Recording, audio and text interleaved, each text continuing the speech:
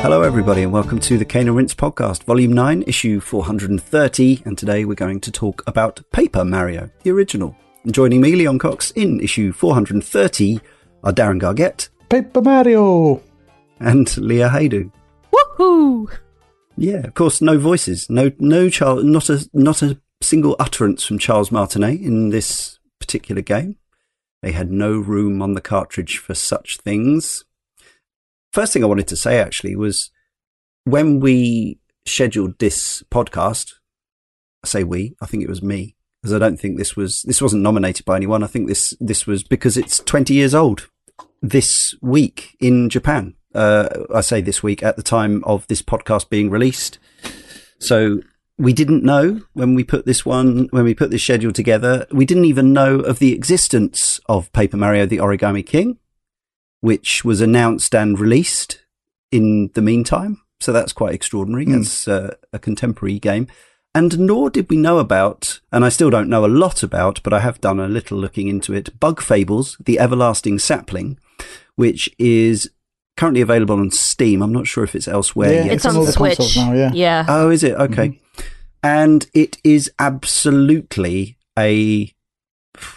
don't want to call it a clone because it's got its own characters and story, but it's very much a spiritual successor to the original Paper Mario. It has the 2D flat characters. It has similar gameplay mechanics. It's by Moonsprout Games, published by Dangen Entertainment, and it has a very happy, overwhelmingly positive review on Steam from punters, over 1,000 people. So if you loved the original Paper Mario, but haven't been as impressed with all the follow-ups since since the 1,000-Year Door, it might be worth checking out Bug Fables. It's had some great reviews. But anyway, this podcast would have happened regardless of those. So you keep saying that kind of thing, and I don't know. There's an awful lot of coincidences that happen with this schedule. There really are. Yeah, but it's more about the industry watching us than us watching the industry. Well, obviously, right? Yes. Of course. I don't know what else it could be. Friends in high places. After a falling out with Square, according to the IMDb, the developers of the Final Fantasy series and then developers of Super Mario RPG 2, Nintendo, renamed Paper Mario to Mario RPG 64 and then to Super Mario Adventure. After that, they renamed the game Mario Story before picking the final name of Paper Mario. That's not quite right because it is actually called Mario Story in Japan. Paper Mario is only the Western name. But yeah, it was, you could say, a victim of the falling out between Nintendo and Square Enix, around the time of the generational shift. So we had Super Mario RPG, which we covered earlier this year on the Super Nintendo. We were all happily, merrily expecting further Final Fantasy games and other things from Square on the next Nintendo console, but then Sony wooed them away with their CDs and storage space and polygons and whatever else. And so it came to pass that Nintendo were kind of back to the drawing board. And in fact, they handed development of their next Mario RPG over to the mighty Intelligent Systems, who had already been around making, as a sub-team, a department of Nintendo, had been making games since the early 80s, having made a ton of very recognizable games, including high-profile ones such as Metroid, but also things like a lot of the sports games, tennis, soccer, baseball, golf on the Game Boy, and perhaps most importantly, in this sense, they'd made all the Fire Emblem games, which go all the way back to, I can't even remember when the first one was, like 1990, I think, something like that, on the original Famicom. That sounds Shadow right. Dragon. Yeah. So there's been a lot of those, and they still make those. In more recent years, Intelligent Systems have been given the likes of WarioWare Gold, which is the sort of WarioWare Megamix on the 3DS, codenamed Steam, Pushmo and Stretchmo, or Pull Blocks and Full Blocks elsewhere. They also have made the other Paper Mario games. I think, did they even make the ones that were less well received? Yes, Sticker Star. That was Yeah, I believe so. Sticker Star and, what's the one before Sticker Star? It was Color. Okay. Color Splash on the Wii U. Color Splash, yeah. Okay. But yes, normally a studio, apart from some of those slightly less well-received Paper Mario games, a studio associated with extremely well-regarded, well-performing games, Advance Wars, etc., Fire Emblem, and so on. Ryota Kawade was the chief director and game designer, stayed on for the Thousand Year Door, but wasn't involved after that. Might be telling. Still working within... Oh no, was chief director with Super Paper Mario as well, actually. My mistake. So, and another aspect that I think might be relevant is that this was the last game in the series that was localized via a project in Nintendo of Japan. And I think one of the things that makes, and I speak as somebody who's never played beyond the first few minutes of the second game, even though I've owned it since the start, the translation, the localization by Nintendo Treehouse for Thousand Year Door was considered one of the sort of highlights of that. And also the Mario and Luigi RPGs. Mm-hmm. A lot of the affection for those games is about the comedy and the writing and the characters. Whereas this one, obviously we'll get into it, but I don't think there's quite so much indicator that there's sort of so much going into that side it's not of as funny, I don't think. There are definitely comedic bits to it. Sure. But I think that's more of a focus in some of the later games, or at least it seems to be. Yeah. It's quite sort of straightforward translation wise. And, it does. It's fine. It's not like one of those badly thought through or, badly spelled or with poor grammar or tons of obnoxious sort of... you mean like the Final Fantasy localizations of that era? Exactly. Yeah, exactly. I don't know, man. Like for that era, for that time, seeing those Mario characters being self-referential and, just talking, just general talking, that was more than enough to be humorous to me. The fact that they were just, making silly gags and that's fair. It was a novelty at the time. We've had like 2 decades worth of on and off games, so we're kind of used to it. But back on the N64, when you saw Mario and Luigi basically just, belittling Luigi and all that, like it was a novelty and it was funny. Yeah, fair point. And I do remember it being quite well regarded for that at the time, but I think, it's probably perspective and time and subsequent projects that have slightly diminished it in that respect. The main composer is Yuka Tsujiyoko, and she is responsible for tons of the music for the Fire Emblem series, going back as far as 1992 and all the way up to Three Houses last year. Koji Kondo, of course, is credited as well with some of the original Mario tunes and some from Mario 64 and various other games. And Taishi Senda works on the sound programming and sound effects. As I say, this game came out in Japan originally, of course, in August 11th, 2000. The American version took 4 months to come along. Is that right? No, 6 months for February 2001. And the rest of the world, naturally, because it was the old days, had to wait another 8 months until October 2001. Deadpool Negative, I'm not sure. This is interesting. I don't know whether this is a slightly false memory, but obviously it seems real to Deadpool Negative. But based on that, maybe he got it early or something, or maybe he imported it. I don't know. But Deadpool Negative's comment from the forum is, I want to talk about one reason I remember it so fondly. I was playing it in the week 9/11 happened, and I beat it that following Friday. It was a small thing, but being transported into that world that horrible week and helping Mario and his friends save the Mushroom Kingdom and Peach throwing him a party in the end, seeing the good guys win, well, that was a bit of balm for my soul. That story kind of lines up. I read this earlier on and I thought that lines up with my history with this game, sort of, not jumping ahead, but I worked at a company called Tufnells nearby. And I remember explicitly when I heard about the news being in this warehouse just lobbing parcels into backs of lorries. And also I used to play Paper Mario on the N64, get on my bike and go to Tufnell. So there's the link there. And because I had mine on import, I had it since February and it took me ages to finish it. So I really remember with my then girlfriend, or, my wannabe girlfriend, just playing this in the blazing hot like in August.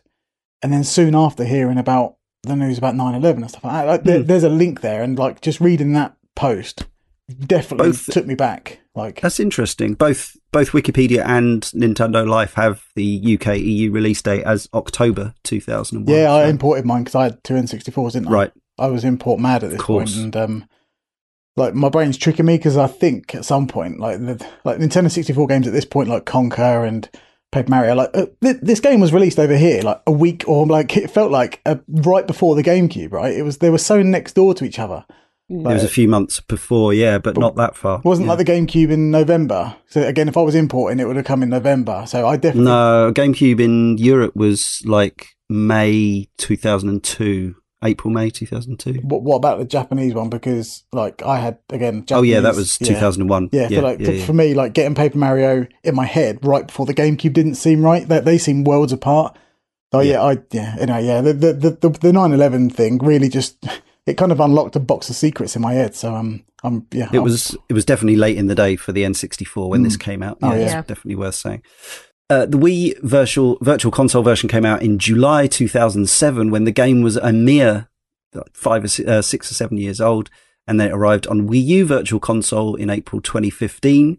There's a few differences to note, and rather disappointingly, the most recent release is probably the worst way to play it.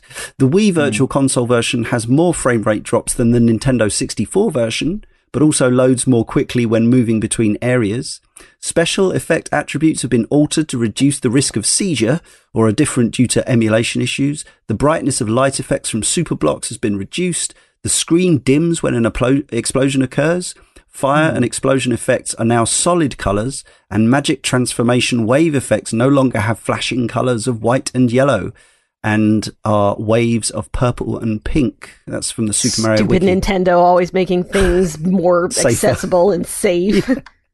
Yeah, I mean, it's the right thing to do if it's going to prevent seizures, but it's also worth remembering that, if you do have access to the original, that was, if you can play on original hardware or the original, I don't know if the emulation would be affected if you were running it on a PC or whatever, but just to bear in mind that it's not identical. And then further down the road, that Wii U version, so this is a problem that virtually all Wii U Virtual Console releases face, which is that the image is dark. It's actually kind of got a dull grey sheen over it, which is something that you can counteract to an extent with your TV controls, but it's noticeably just like everything's got a little bit of life sucked out of it. It's a strange one. The good thing about the Wii U version is it does have a smoother frame rate, has less frame rate issues than the N64 or the Wii version before it. Fire and explosion effects are more like the original version, albeit darker, which I guess makes them safer. The magic transformation wave effects are still altered as per the Wii version, but differently. In addition, the light effects are malformed and have a black glow. Loading is fast as per the Wii version, so again, that's a slight advantage. Again, thanks Super Mario Wiki.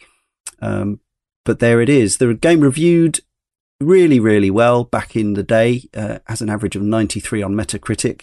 And user reviews are still positive to this day, with a 9 out of 10 on Nintendo Life from 134 punters. The game sold 1.37 million copies, according to Video Game Sales Wiki, which is a new resource I've found. I guess that makes it reasonably successful for a very late N64 game without breaking any records or whatever. But I don't know what their anticipation was for it, but I guess it made its money back, and they obviously launched into developing the sequel. So Darren, you've already mentioned some of your history with the game. I know you haven't had a chance to go back and recomplete the whole thing, which is completely fair enough. But what else? How else does your history with the original Paper Mario go? Yeah, pretty much like I said earlier, I was heavily invested in importing N64 stuff at this time. It come through on import. I remember just playing it over the course of a very long time. Like, it wasn't one I sat down, because I'd never really played an RPG before this. I dabbled with Final Fantasy VII and it wasn't really my thing. But seeing this as a kind of a lighter version, even the magazines were saying that this might look like a cutesy cartoony game, because all the magazines kind of had to justify Nintendo's aesthetic back then. Even Nintendo magazines were like, yeah, it might look cartoony in 2D, which is like they were kind of like making up for the fact that because it was 2D, it was somehow inferior, and you just think, it's just such an old, archaic mindset. So, that's how it was. Yeah, totally was. Yeah, and it was. Yeah, yeah, and they were just trying to justify it, and I was just like, but it looks good to me. Imported it, and I played it for months. Like I played it like an hour a day, and just because I didn't have any time frame for how long to beat didn't exist back then. Obviously, I was just playing it, and then just playing it for months and months and months, and and just ended up obviously just completing it. But I've never been back to it since. Because every time I've gone to play another Paper Mario, they've always released that another one of the Paper Marios or a Mario and Luigi in between. So I've never really had the opportunity or the appetite to go back to older ones. And then I started this year, and then all of a sudden my free time was sucked into oblivion, so I couldn't carry on. So I got to about chapter 3 on my recent playthrough. Yeah, it was a good few hours in, I guess. So a decent, good refresher, a decent wedge, yeah. But I wish I'd have done it all because. Yeah, me and the N64, we're old buddies. Yes, special relationship. Leah, how about you? When did you come to Paper Mario? So this is actually a pretty big one for me. I'm pretty well established as the resident JRPG person, I think. I think is the word we use. I guess you could call it that. You wanted to be mean, but no. So this was kind of what set me on that path. I think I've mentioned, in fact, I know I've mentioned before that the N64 was the first console that I bought for myself. I had, Sega Genesis and some other things when I was younger. But when I went to college, I bought myself an N64. It was well after the fact. It was almost when the GameCube was out. And it would have been around the time that Paper Mario came out. So I bought the console, and I had a copy of Paper Mario, and I really liked it. And at that time, I hadn't really played any Final Fantasies or any... I see. Yeah, so it was... I started...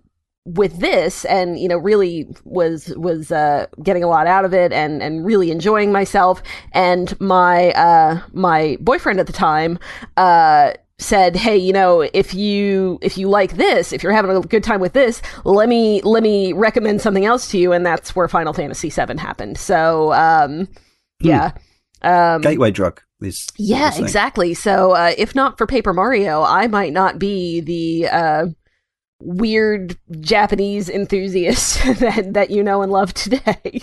So it worked. Yeah, apparently. The pushers. And you've been back to it as well. I have, yes. It had been, I think, I may have revisited it at some point in between now and then. I'm not sure. But I hadn't. It had been. Even if I had, it had been a number of years. So I decided that I wanted to give a shot to replaying the whole thing, and I did manage to accomplish that. I played the Wii Virtual Console version because at some point I sold or traded in or whatever my cartridge copy of Paper Mario. Now it turns out that's kind of expensive right now, so little difficult to come by the N64 version. So I was looking at what else was available, and I almost did the Wii U version, and now I'm glad I didn't. I checked my Wii to see if I had it already, and I did. So I played that version, and I thought that it was fine. I mean, having not played the original in a long enough time, I couldn't really tell the differences. I'm sure side by side, or if I played it more recently, I would. But sounds like the Wii U version is a little bit of a mess, so I'm kind of glad I didn't do that. Yeah, in some subtle ways. So I also bought the original game on the N64 when it came out on PAL in 2001, $49.99. I'm absolutely certain. I remember the weighty feel of the box with the manual in and that presumably fairly large cartridge. I don't actually have the megabit size in front of me. I played several hours of that, but I remember getting stuck quite early on and then distracted. And as Darren says, it was the kind of the change of the generation, so I was probably getting lured away by PS2 games and then GameCube games and then Xbox original games, things like Halo and goodness knows what else. So as much as I've never stopped playing older games because newer games came out, it's very easy to get sidetracked. That's what happened. Years later, I sold my N64 when the Virtual Console happened, assuming at that point that we'd be able to play everything and it would be just as good, if not better, on Virtual Console. Turns out that was probably a mistake. Someday I'll get a multi-region HDMI modded N64 for my collection again. But until then, I bought the Wii version, and I was talking about false memories. I was so convinced that I mentioned to Darren in preparation for this show that I'd played 33 hours of Paper Mario on the Virtual Console. Turns out I definitely hadn't. I was so sure, but the game is like 30 hours long. I reckon you could play it for 33 if you did absolutely everything. Mm-hmm. But my memory was up to, I don't know, about chapter 3 or 4. So I think what I'd actually done is played 13 hours and in my head conflated that to 33 for some reason. And then that was on the Wii. When the Wii U Virtual Console came out, I automatically, quotes in inverted commas, upgraded to the Wii U Virtual Console versions of all those games for whatever, £1.70 or whatever they charged, because I thought, well, obviously it's going to be even better on the Wii U than it was on the Wii, better emulation, so on and so forth. Oh God, I'd forgotten they did that upgrade thing. Yeah. Oh, I forgot. I did it with everything. The good thing was that you could still play the Wii versions if you had the Wii U versions, but of course that shop is now closed, so you can't. So I was stuck replaying or playing for the first time the Wii U version, which I have done and completed the other day. 28 hours, I think, in the end. So yeah, there we go. I've now finished it off my plate after 2 decades, give or take. Looking forward to the second one. Joe Bobonobo from the forum says, it was this, not Super Mario RPG, that really made me fall in love with the concept of Mario with RPG mechanics. Its graphics have aged really well for an N64 title, and it truly made the Mushroom Kingdom into a living, breathing world. Typical Mario mainstays such as Boos, Goombas and Koopas were not just fodder for Mario's boots, but had their own communities, where they are just trying to get by like everyone else.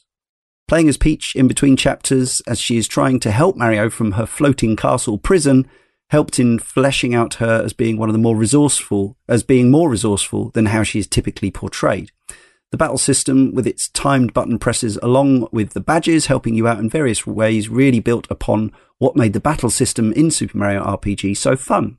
The partners are also a great addition, with typical Mario enemies becoming your allies and their uses both in and out of battle implemented very satisfactorily. But what really makes Paper Mario a joy is that while the story is for the most part pretty basic stuff, the stories making up each individual chapter help in fleshing out Mario's world. In this game, you have to deal with a monster that eats Boos, get shrunk into a toy box run by a militaristic Shy Guy, and help an explorer in discovering a tropical island. Super Mario RPG got my curiosity, but it was Paper Mario that had my attention. Mm. The game starts off from Paper Mario Wiki in Mario's house, as Luigi reads a letter to Mario informing them that they are both invited to Princess Peach's gathering. When they reach the castle, the player controls Mario to look for Peach. When the player finds Peach, an earthquake is felt, and then Bowser and Kammy Koopa, who is a female Kamek, basically, Magic Koopa, crash through the window where Peach and Mario are talking. The player engages with Bowser, but is soon powerless due to the fact that Bowser has stolen the Star Rod from Star Haven. He then blasts Mario out of the window of the castle, which is floating somewhere in space. Mario falls, is unconscious, and then the 7 stars gather round Mario.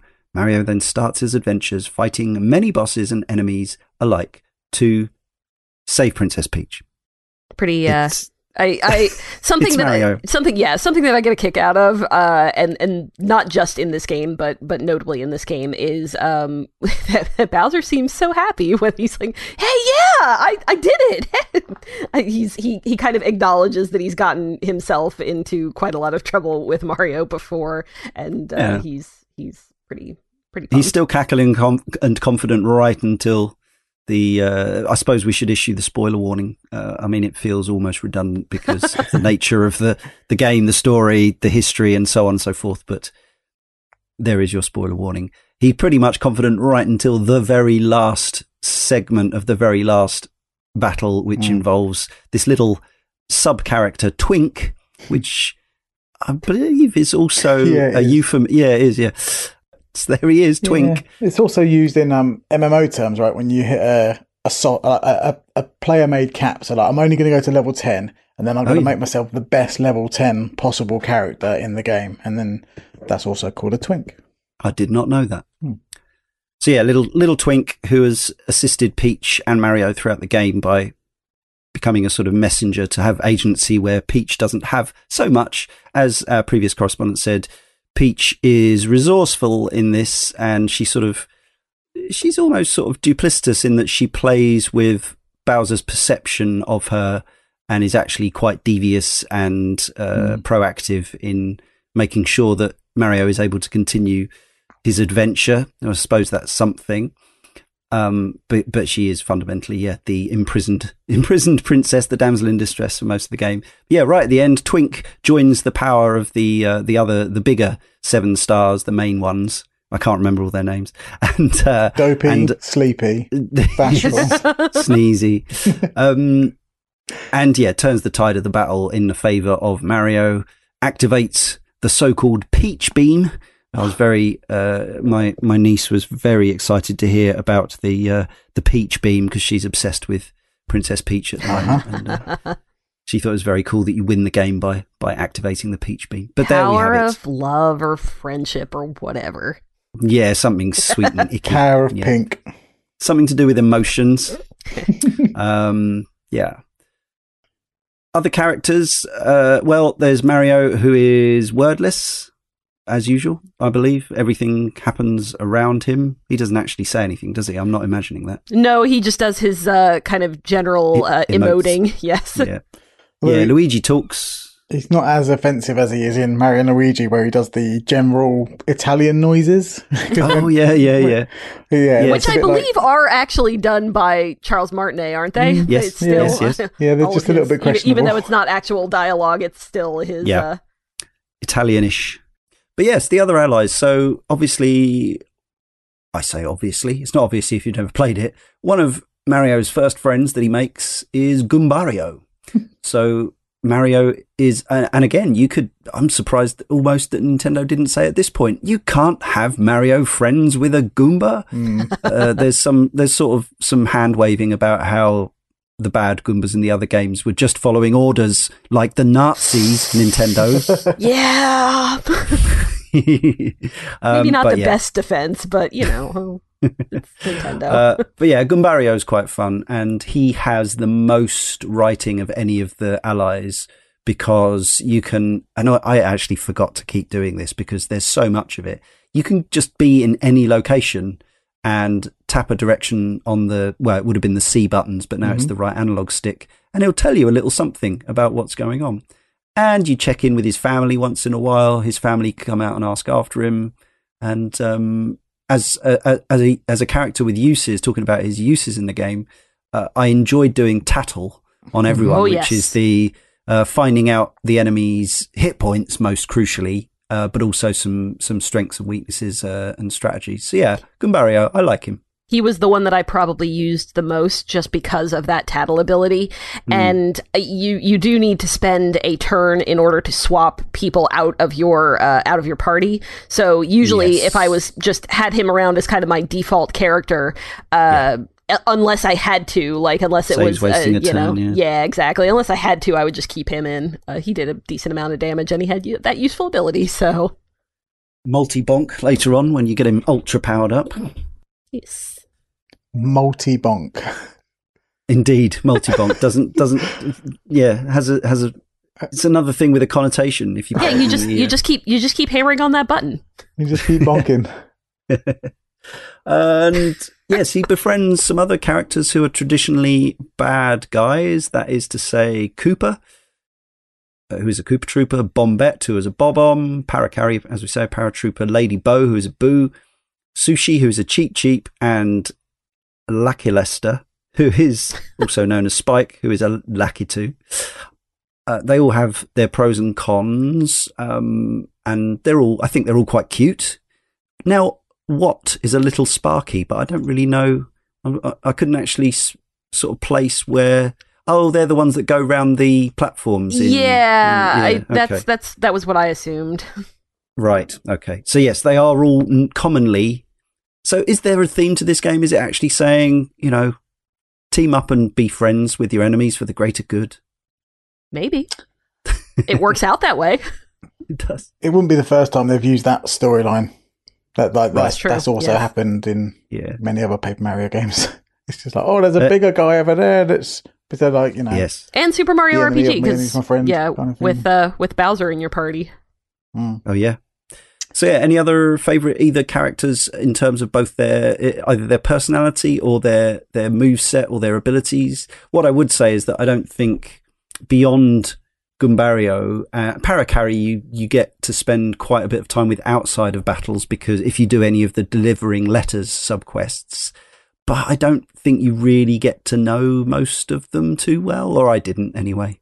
No, I liked Bo because her attack is that she slaps stuff, and 5 slaps. For whatever reason, I am a sucker for that particular goofy attack. But yeah, I mean, you like you were saying, Leon, you don't.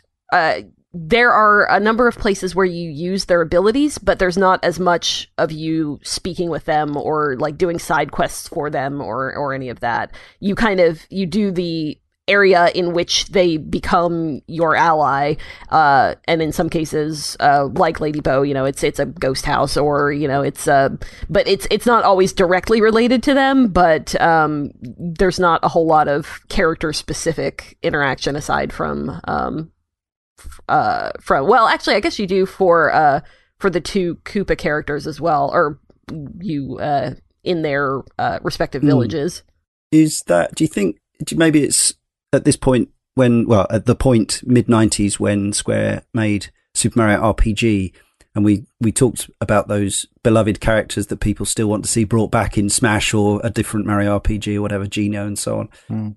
Do you think it was their experience of writing characters for RPGs that actually helped cement those characters? Was it just purely the slightly out there visual designs? Or probably a bit of both, I would say. Yeah, probably. It's with like Geno specifically, I think that given that Mario RPG was kind of the first one of that type of game, I think a lot of people just have really strong associations for it. It was, that SNES era attachment that you could really get from people, especially if that was their first console or their first RPG or whatever. So yeah, probably a little both. Deadpool Negative says, the various companions Mario meets throughout his journey are part of why the world is so memorable. Although Goombario gets the lion's share of the writer's attention, I had a particular affection for Bombette. Bombette or Bombette? I'd say Bombette. Hard B. No More Spearos from the forum says, it's a shame that only Goombario is allowed time to develop outside of the letters, since the partners tend not to talk that often after joining the cause. But he's a highlight in and of himself as equal parts encyclopedia, idolising fanboy and snarker. If you have the time to walk through all 49 tiles of dry desert, he has a remark for each one, and seeing him grow more and more frustrated from the heat is both very funny and a little cruel. I did not do that. I did not either. 49 tiles. It's not 7x7, is it?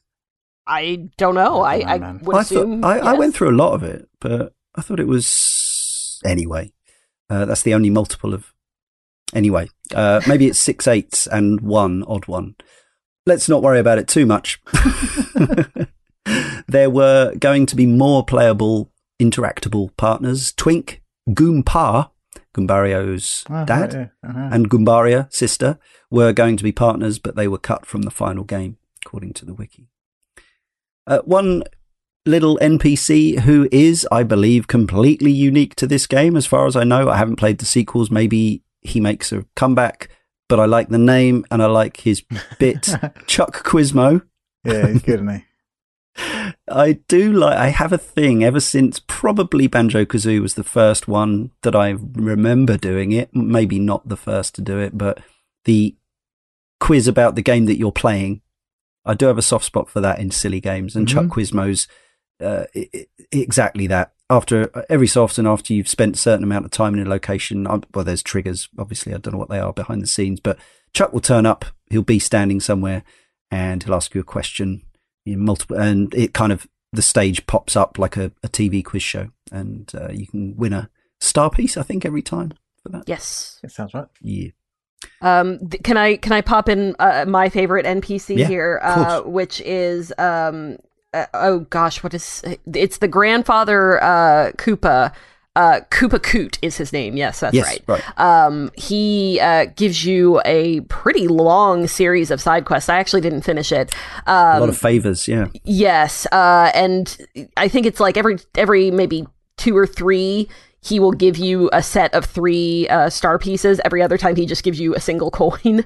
Yeah, right. But I mean, it pays off if you keep going to get those star pieces. But the reason I would say that he is my favorite is because there is a side quest where this is early on in his kind of line.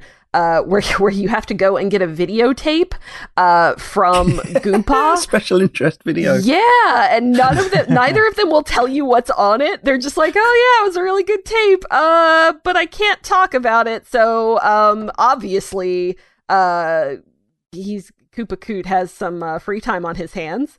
And he would like and some other stuff. Yes, he would like to watch his videotapes, and I'm gonna let him. Like, he just give me the star piece, and I'll go. Just even at his age, you still get the urge sometimes, I suppose. Talking of bits that probably wouldn't be in a modern Nintendo game, even implied innuendo.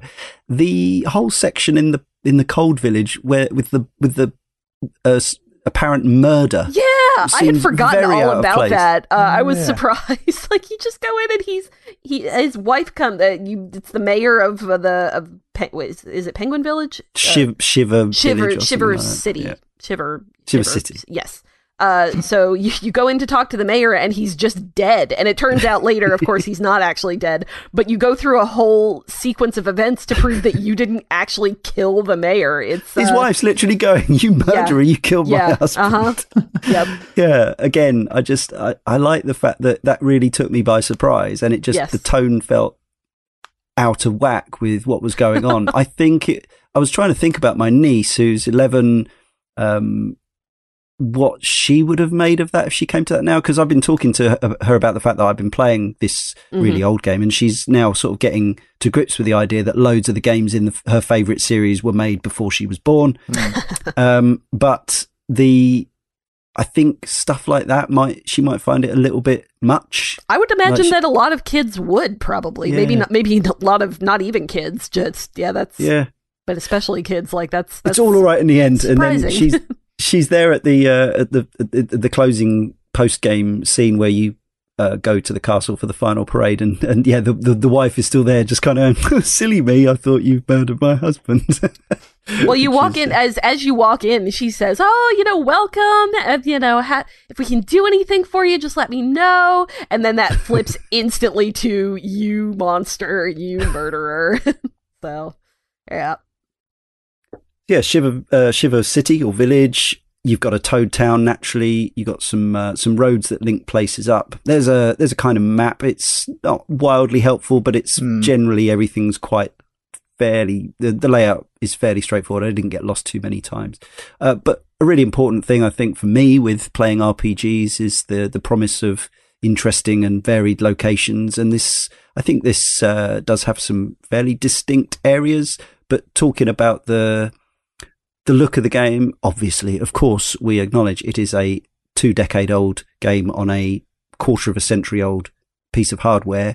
And bearing that in mind, I think for me, and this sort of goes through not more than just the graphics, but I would say it looks nice. It looks pleasant. Obviously, it's a little rough around the edges, a little blocky here, a little blurry there. It's an N64 game.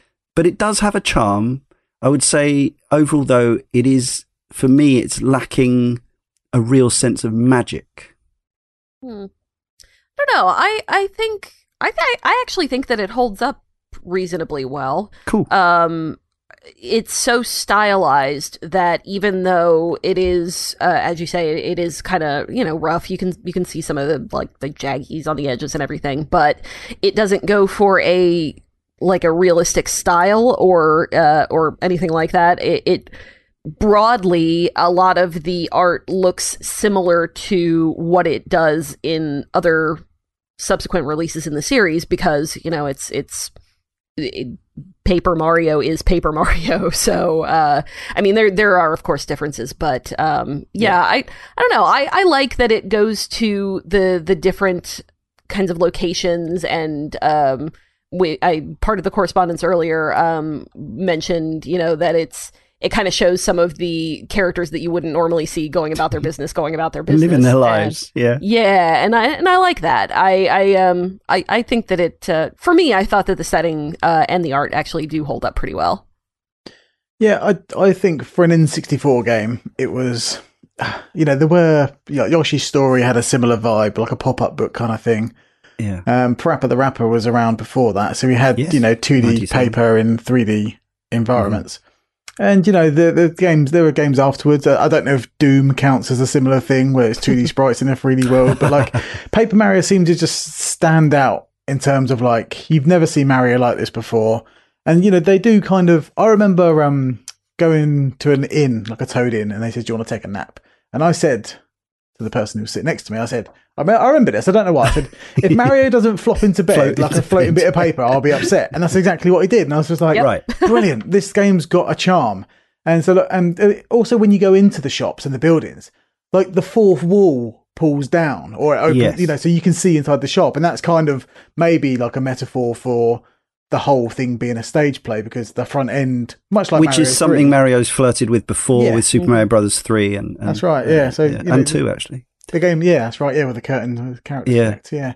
There is a charm to this game, but I do wish that it's a bit harsh. I'm being a bit harsh because it's an N64 game, and it was the first one that I played. You, if you can't be harsh about the N64, because we know your passion for that machine. So. The environments you're in, they're not expansive enough. Like they feel like little shoeboxes with shoeboxes in them, and you're like, well, little dioramas. I want to get, and that's kind of the point, right? Because the initial presentation was, look at this thing I've done, and then they pulled him back in for a production meeting or a planning meeting, and they went from there. So the idea was to have Mario running around in little shoebox kind of like environments, but in terms of a Mushroom Kingdom being realised with all these characters, like now when playing like lately. The environments just aren't big enough now that they just feel so like they should have more like promise in them, if you know what I mean. Like they have cool things where you jump over a secret kind of nook and cranny and the camera spins round to reveal a back alley with a fortune teller in it or stuff like this. But I do wish that like the lack of magic that you're probably saying probably doesn't come from the visuals, because I believe they're quite charming. I think the lack of magic comes from just the world just not expanding as much as I'd like it to per zone. They all kind of tread a similar line. Like if you're going to go into one place and you go from left to right, at some point there's going to be an up and a down path, and one's going to take you to one bit. That doesn't really feel, to me at least, like it's one massive world. It feels like loads of little bits joined together, and less so than the previous game, surely, the Super Mario RPG, which really felt like just a set of stages with linking fast travel paths. Yeah, that's what we said last time, wasn't it? But I do feel like this you can actually walk from place to place in this one. You can, I didn't actually discover the fast travel stuff until much later than I should have. No, same. You can unlock some blue pipes under Toad Town, but you need to have several of the abilities to actually get to that, I think, before you get there. And I think maybe, to be honest, some of the lack of, quotes, magic, which is obviously a completely subjective thing anyway. Sometimes we feel it, sometimes we don't. I think maybe partly some of the comparison videos I've watched of the different versions, the Wii U version lacks some of the sun rays and the sort of lighting effects and things like that. So I think maybe I'm actually being robbed of the best of the little touches like that can make all the difference. Yeah, absolutely. One thing I did want to say though, completely agree about floating into bed. Completely agree about the unfolding and folding of the locations as you go into the doors. But other than that, and going down the pipe, swirling down the pipe, the fact that I know the Japanese version isn't called Paper Mario, that it doesn't do anything with the paper. Yeah, it really doesn't. It's more of just a visual thing. And then in later entries, they really do step it up. Well, in that the regard. new one especially is paper up the wazoo origami. Yes. But in this one, it's almost like they just had the idea of, hey, this looks cool, and we can do these particular gags with this. But they didn't. You're right. Yeah, they didn't. They really didn't work it into the gameplay much at all.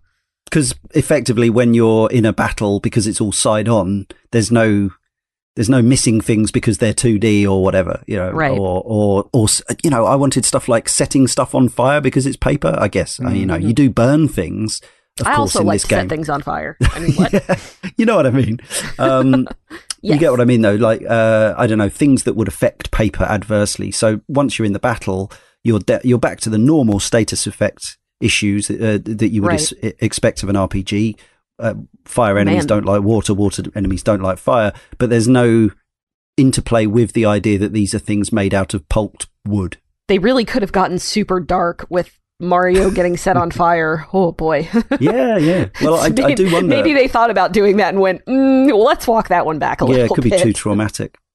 I mean, I want to say stuff about the latest game, but I'm not going to. I'm guessing they finally. I haven't played it yet.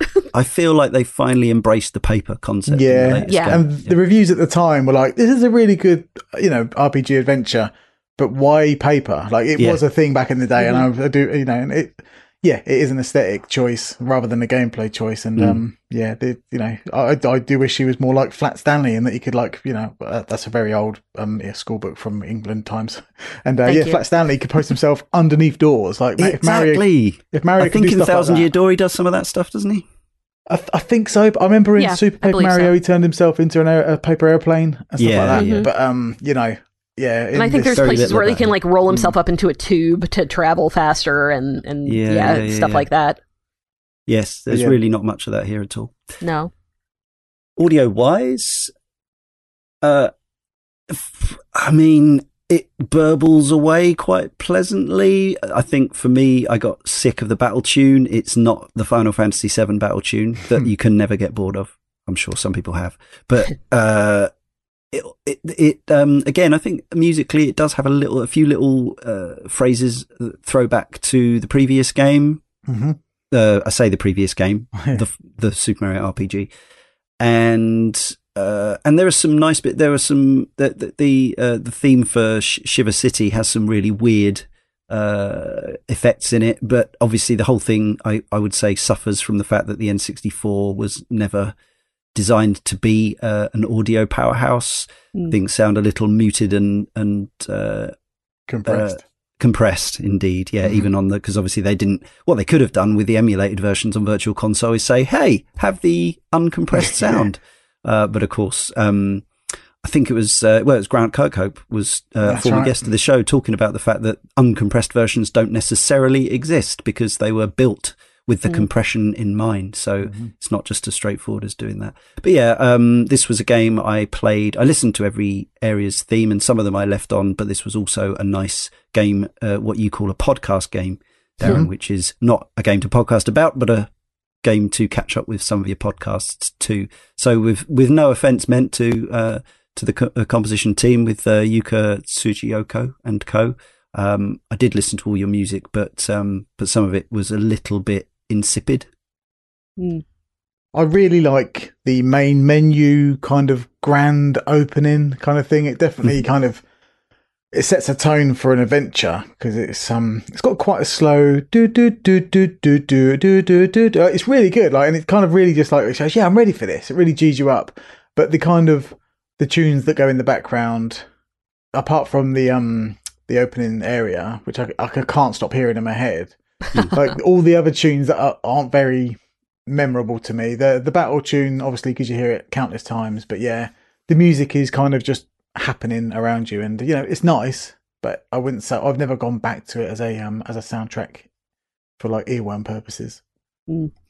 I agree with what you all are saying about the music. But one thing that I will say that really bothered me about the sound effects was that it's not the Mario jump sound effect, and that bugged me for some reason. It's a weird choice. More like a Sonic one, isn't it? It's not as kind of. Yeah, and I know that there are badges that you can get that will change your 5 of them. Yeah, yeah. I never really messed with that. I think I picked up a couple of them, but I didn't. The 2 or 3 I found just gave you comedy sound effects. Oh, yeah, because that's kind of what I assumed it would be, but I didn't. Maybe one of them is the original Mario sound set. I'm not sure. Are they annoying as the dog sound effect in Donkey Konga? Probably. Because that was they like that, yeah. That was just like, oh, no thanks. One thing I will say is that although this game in itself isn't that nostalgic for me, because although I did start to play it in 2001, I didn't finish it or form a bond with it. It is nostalgic to, for the first time, play an N64 sounding game with some references to the Super Mario 64 tunes in, some little bits and bobs from the Mario 64 soundtrack. Not loads, just a few little bits for talking to the toads and stuff like that. Yeah. The theme in the Japanese version for meeting a new partner is completely different. It was likely changed for the international version because the original song sounds similar to America from West Side Story, and Nintendo didn't want to risk a lawsuit from Leonard Bernstein's estate. Yeah, it does. Listen to it. It goes da da da da da da da da like that. The credits theme, though, was not altered to compensate, so there is a sort of reference to it in there. Weirdly, and these are the sort of changes that you wouldn't necessarily ever know about if there weren't loads of fantastically nerdy people on the internet looking into this stuff. The Mount Rugged theme's main melody is played by a whistle, well, sort of, a synthesized whistle and fiddle in the Japanese version, whereas the international version, it's an organ. Sounds a bit different. And the Bowser Castle background music and the final boss fight theme, both slightly altered from the original Japanese for the versions we've played. The percussion was changed. Some sections of the melody were altered to play an octave lower. Yeah. That's from thecuttingroomfloor.net.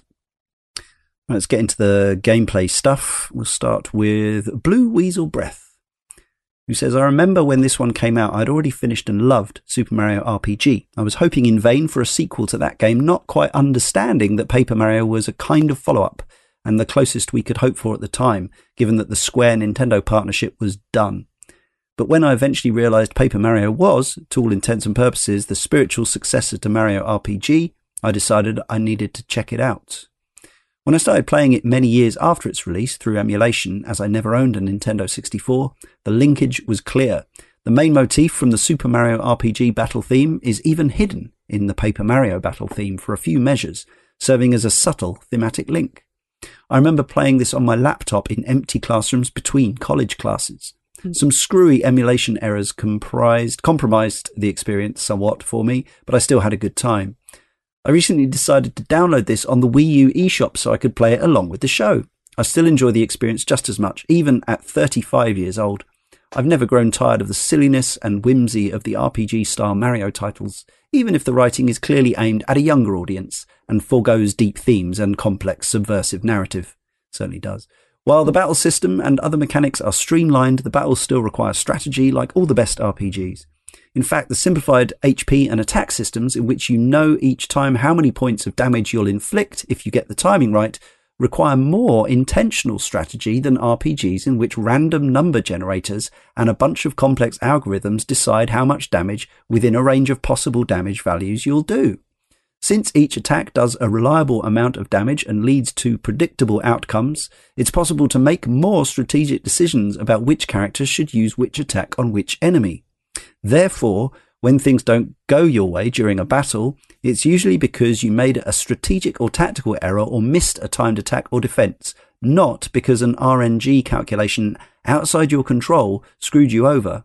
Call me lame, but I find Paper Mario's system to be a much more enjoyable experience. It's basically Dark Souls. Hey, there it is. Yeah. I'm interested in both your perspectives on that because, Darren, you don't really play RPGs much at all, and Leah, you're totally obsessed with them. So, that's, obsessed is a strong word. Big fan. Yes. I agree to an extent, and that extent is that I think that it is quite different from something like a Final Fantasy, but I think that they both have their good points. I like that you can, I'm sorry, as Blue Weasel Breath says, I do like that you can, and I made use of this pretty frequently, especially when I made sure to scan all of the enemies so I could see their health bars. That helps a lot. Oh, yeah. If you know that your next attack is going to down an enemy, then you can have Mario do something on his turn, or I suppose the other character if you wanted to let them go first. But you can have him, use his star power to heal, because you're not going to get hit again, and you that way you don't waste a turn and just have your partner finish him off. There's no kind of I need to keep hitting away at this until something gives, and I can't tell whether it's going to be on this turn or the next turn. As they say, you will know whether your attack is going to do this or not. But with something like a Final Fantasy, I do also like those systems because it's you have more of kind of a risk reward thing, because you don't always know exactly what's going to happen. You kind of have to have all of those things in mind when you're choosing your attacks or when you're choosing what to do. So I think they both are valuable to me as just different ways of playing a similar type of game. So it's a cop-out answer, but it's what I have. the simplicity and control is what makes me enjoy this game. Like, if I don't want to battle something, like more often than not, you can just run away from them, right? Some of them will chase you down, but they do the kind of Metal Gear Solid exclamation point, and like they're coming for you. But if you're not interested in the fight, you can just do one. Whereas like things like Pokemon, Final Fantasy VII, like the random battles in that, just they infuriate me, because if I'm not in the mood for a battle, then you've got no choice other than you can try and run away, but trying to run away from a random battle and watch your character fall flat on his face is even more infuriating. So in this, I kind of felt I was in more control. But the simplicity of this game in terms of HP being like, it starts at 10? Like, when I used to see like PC RPGs or even like Final Fantasy, it was like, you did 29,000 damage. You're like, what does that even mean? Whereas in this game, it's like, I did 1 damage and I'm taking 1 HP off. And it just boils it down to just simplicity. And that really helped me get involved into what an RPG is. And I've tried playing games. I think like Mario and Rabbids also has a similar concept, whereas like when you're hiding behind cover, it's 0, 50 or 100%. There's nothing in between. If you got 100%, you're not going to suddenly spin off a bullet that's going to miss. Like in XCOM or Fallout 3, for example, like you got a 77% chance and you miss, and you just feel like you've been cheated. And to me, I'm just a bit like, nah, you're all right, mate. No, you're all right. But in these games, you press A when you're about to hit the enemy, and it's up to you. You know what I mean? And that's why I like the South Park ones as well, because they do a really good job of mimicking what Paper Mario did or does. And you feel more in control. So I think I like the idea of RPG games, or not RPG games. The G is for game. But anyway, yeah, I like the idea of RPGs, but it's just the randomness of it all where I feel like I'm out of control. Yeah, I think that's where I really enjoy Nintendo's approach to it, is that they give the player the control that there's less crave. Yeah, you can the dice roll kind of thing. Yeah. In fact, there is less of a dice roll is the thing. It's more of a, here are the rules, and you kind of figure them out over your first. Like when I did die in this game, and I did a few times, a few boss fights went awry, even maybe a couple of regular encounters.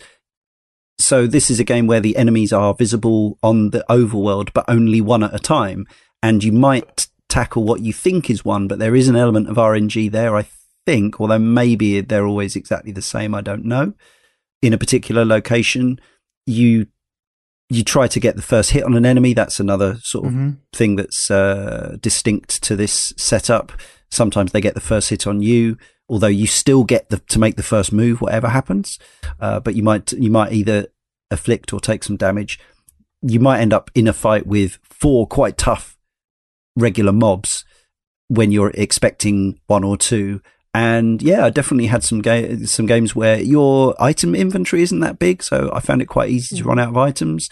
And if you get the sequence wrong in your head, or you make one extra move that you didn't need to make that didn't do any damage because you forget how a particular enemy responds. Maybe it's shielded to a certain attack type, or you mistime your analog stick twang to get the hammer hit in or something like that. It can really derail you, and it can all come apart quite quickly, I find. Fortunately, a combination of the game has fairly frequent save blocks that you can use, and playing it on Virtual Console, you can make save states, which I didn't abuse at all.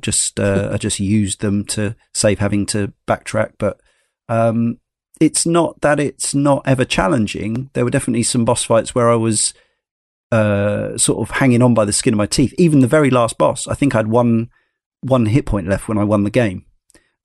So I think it feels like that specificity to the amounts of everything that's in the game and the amount of damage and the relationship between attacks and defense feels like it allowed them to balance it incredibly well.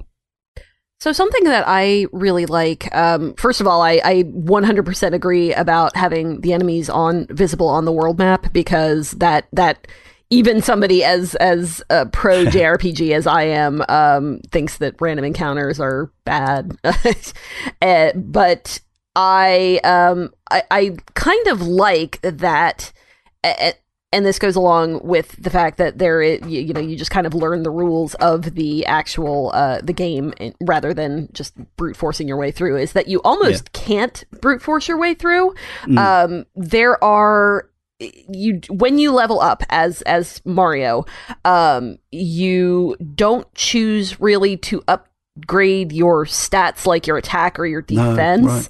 Yeah. There are only 3 things that you can upgrade. You can upgrade your hit points, you can upgrade your magic points or your flower points, and you can upgrade your badge points. So you can, in that way, you can mess with your stats a little bit, because badges will have different effects depending on which ones you have equipped. Buffs. But once from what I can tell, your number level, really the primary effect that has is how much experience you're getting out of the enemies that you're fighting. After a while, if you're high enough level and you fight something, it's not going to give you any experience at all. So they kind of bottleneck in that way. Yeah. You can't just over level yourself and continue to push forward. You kind of have to get the point at some point. Yeah, which maintains your engagement with each individual skirmish, because you'll never be wildly over leveled. There are definitely some later in the game, and obviously if you go back to earlier areas, you're massively overpowered.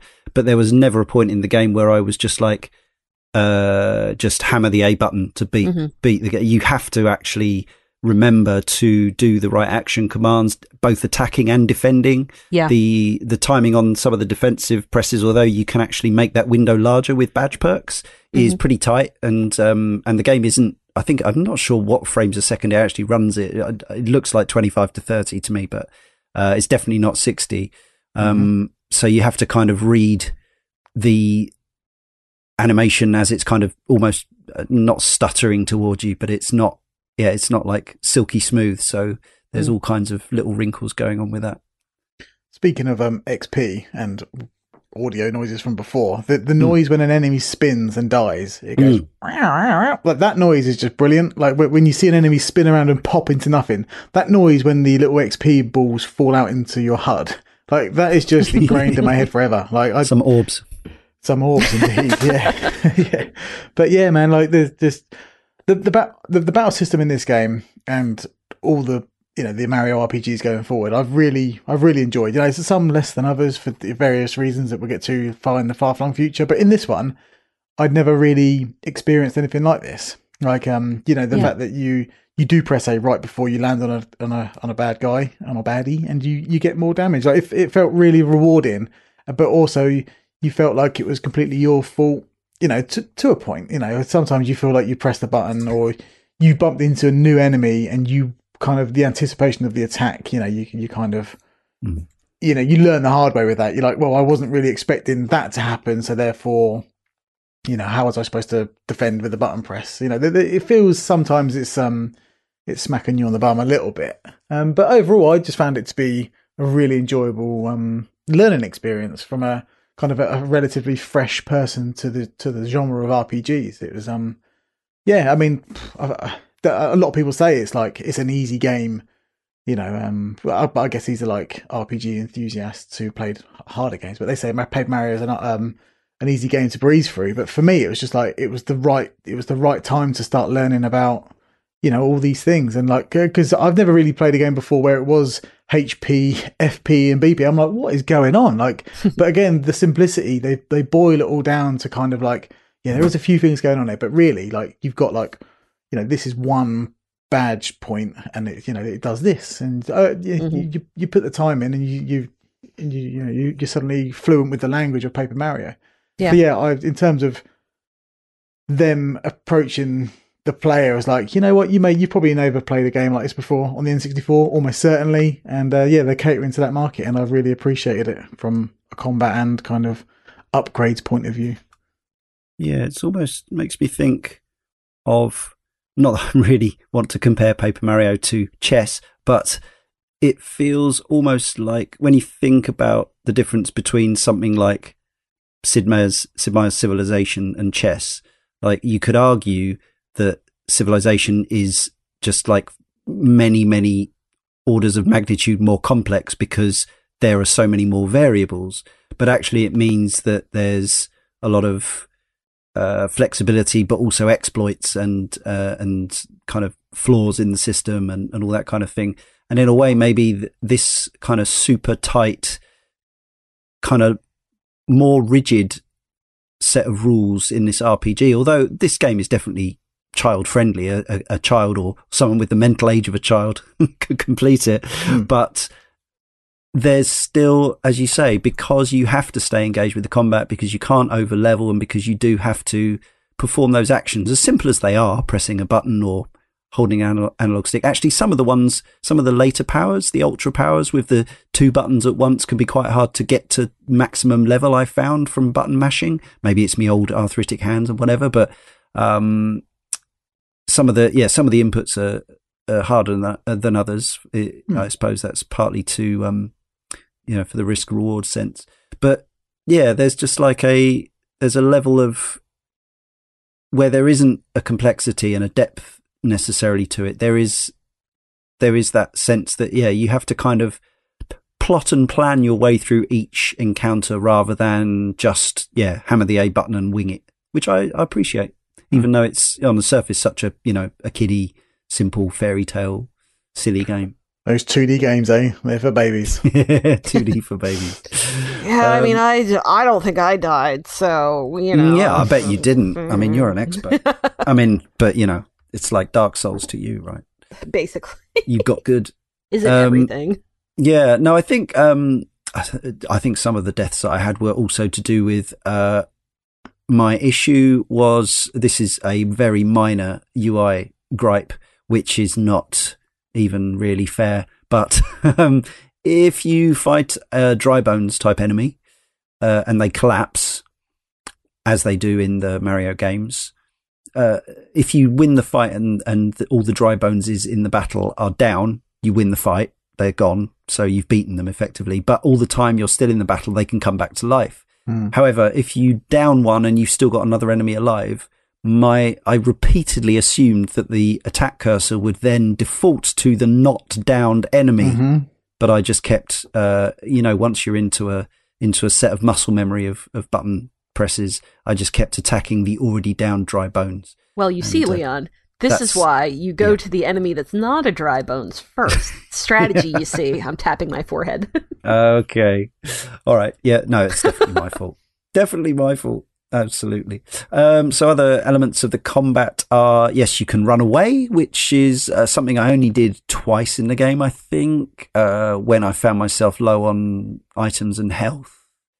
But again, the game is pretty generous with heart blocks, which refill everything. If you sleep at a Toad house, you get not only all your health and magic back, but also your and badge points.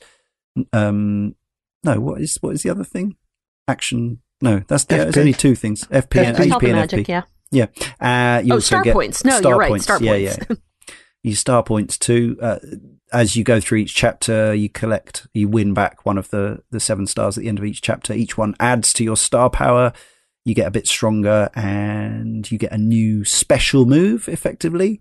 But those are quite expensive to use, especially the smooch one, which is unless I missed something, like this game doesn't have any kind of designated healer as such.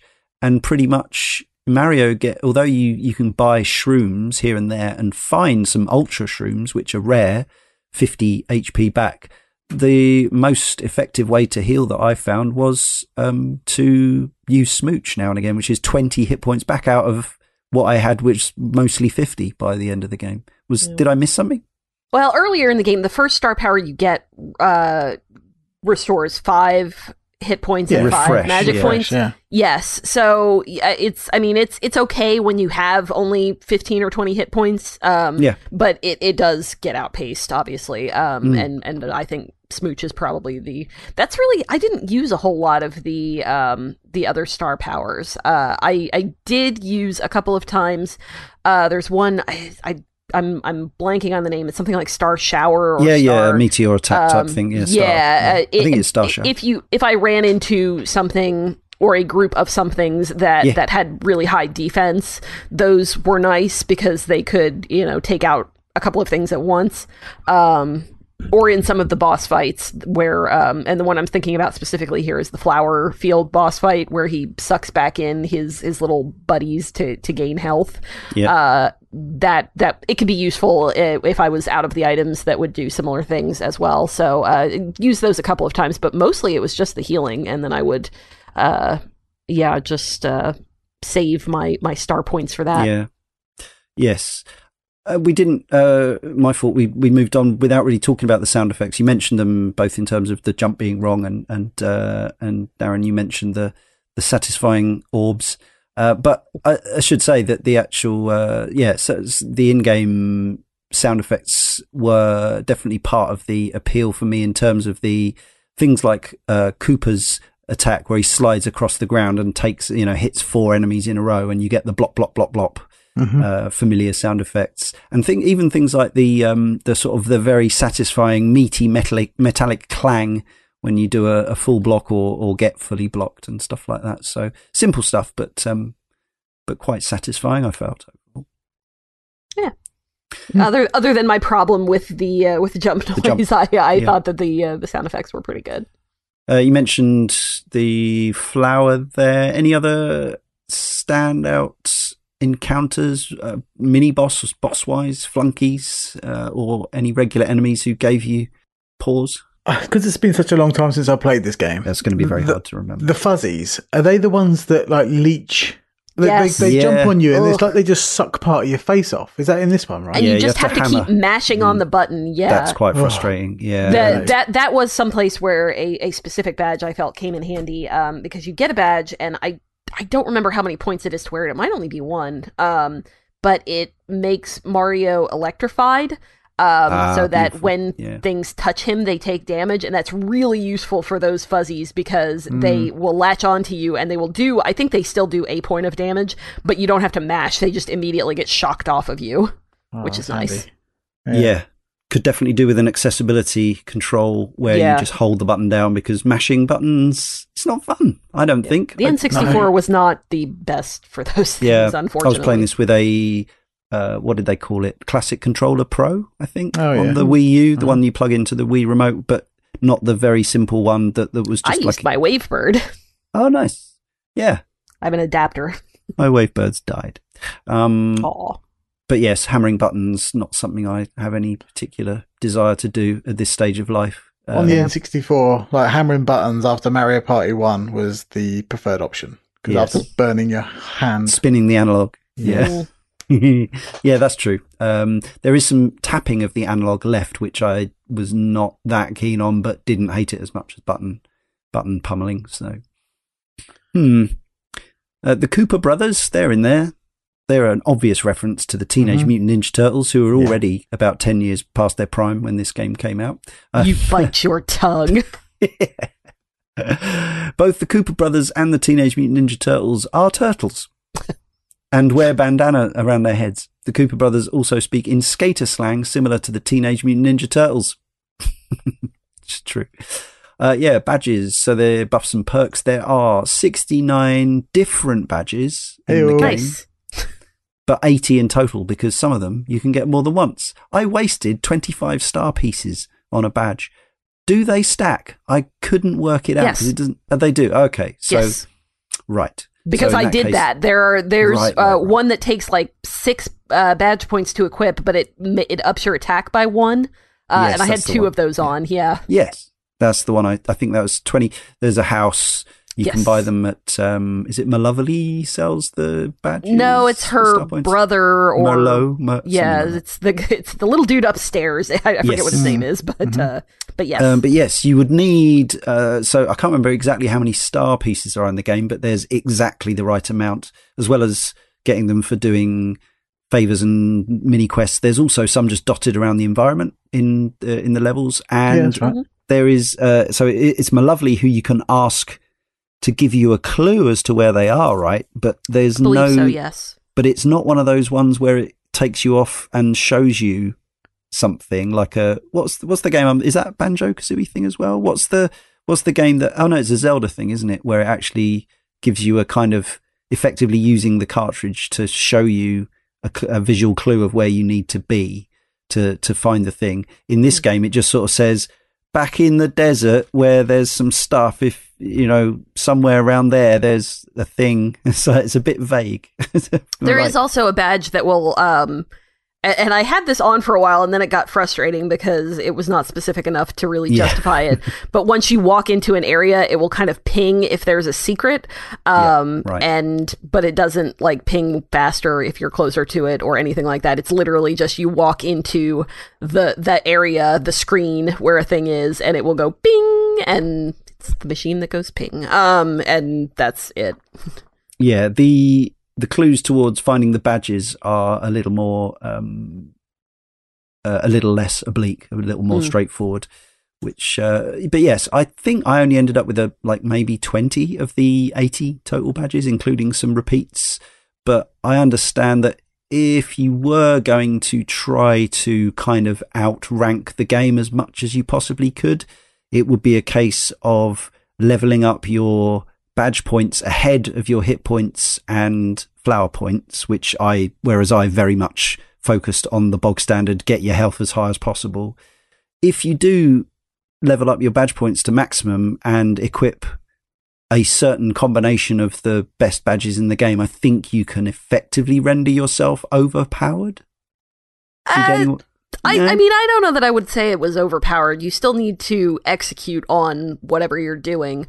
But it is much easier to, especially if you use Watt, who becomes very useful in the later game when things have higher defense, because effectively what defense is it knocks off 1 point of your damage. Mm-hmm. So if something has like 4 defense or 3 defense, as some of the Koopas do, it's very hard to actually get damage on them.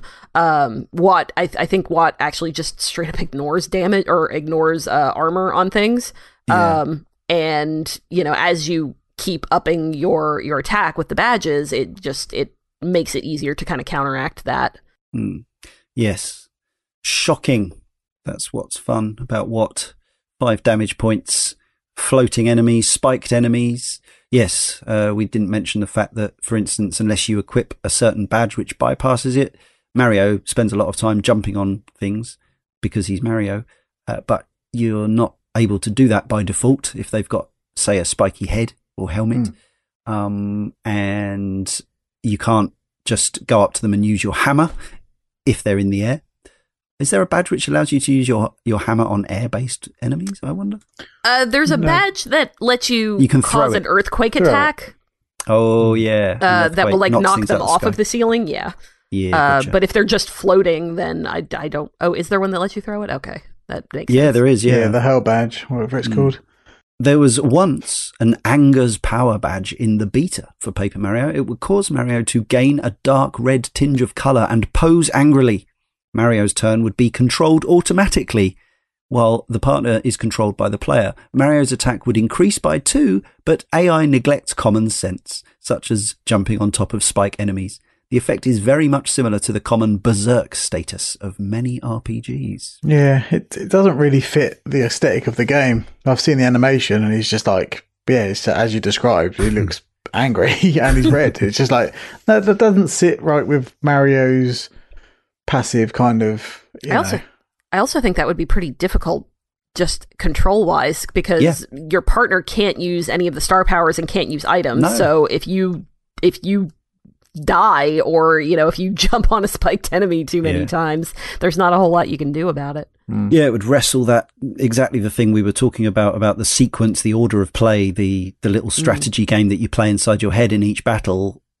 If you wore that badge, you'd be, it's gone. So it becomes a bit of a random-ish, semi-random gamble on whether Mario will do the right thing to get you through the battle. I can see why they left it on the cutting room floor, although that was from IMDb trivia. The game has a certain amount of status, things like dizzy and shrunk and things like that, but I didn't find it didn't really, there wasn't as much of, I was expecting more of that kind of thing in a Mario game. It felt like it made sense to have kind of more wacky statuses. You can get poisoned. Most of the classics are in there. You can be frozen, but I didn't feel like there were tons of enemies that had lots of different quirky ways of mucking around with your status. It doesn't really happen until later in the game too, which I guess is understandable. But yeah, I mean, it's there, but you can defend against it pretty effectively. My guess would be that they didn't want to go too overboard with it, because you can't carry too many items, so healing it becomes kind of difficult. It would fall in line with the game's, what I perceive as simplicity. If you have too many curses and this and that and whatever, it'd probably just frustrate the player who's learning the ropes, so to speak. Yeah, it is nice that they go away after the fight, though. I really dislike it when things carry over. I mean, it's sort of logical, but it also feels like one of those things that still happens because it happened in RPGs that were made in 1987. Final Fantasy 2. I guess. Yeah, and again, on the subject of items, I didn't use many of them. I didn't think they were that important to the game, other than some some healing mushrooms, which, as I say, again, later in the game become a little bit less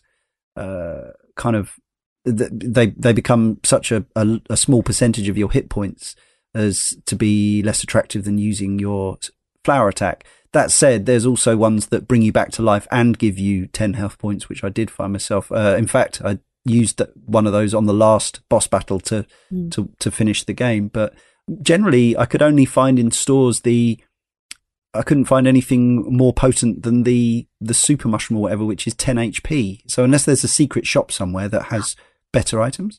I think there is, actually. I know that I had a couple of those going into the last fight, and I thought that I had bought one of them, but I don't honestly remember where it was. It might have been down. Oh, actually, you know what it might have been is there's a shop that you don't get access to until after you have finished the whatever chapter you get Bo in. It's like in the basement of the ghost house, and you have to actually go back to it later with her, because if you don't, it just says you can't use this because she said no. I see. There's also that might be it. I won't swear to that being where I got that, but it is a secret shop. There are a couple of those. Yeah, there's a couple of letters that Paracari gets to deliver to the mansion, so that would make sense to things to get you to go back there, which I didn't do. I didn't want to get lost in the woods again. Creepy. There is a pipe that you can get underground that will take you straight to the mansion, and you don't have to go through there. So that's what I ended up doing. I didn't actually go back until I could unlock that. As you said, I got that so late in the day that I'd pretty much finished the game by the time I had short quick travel, so didn't really need to use it.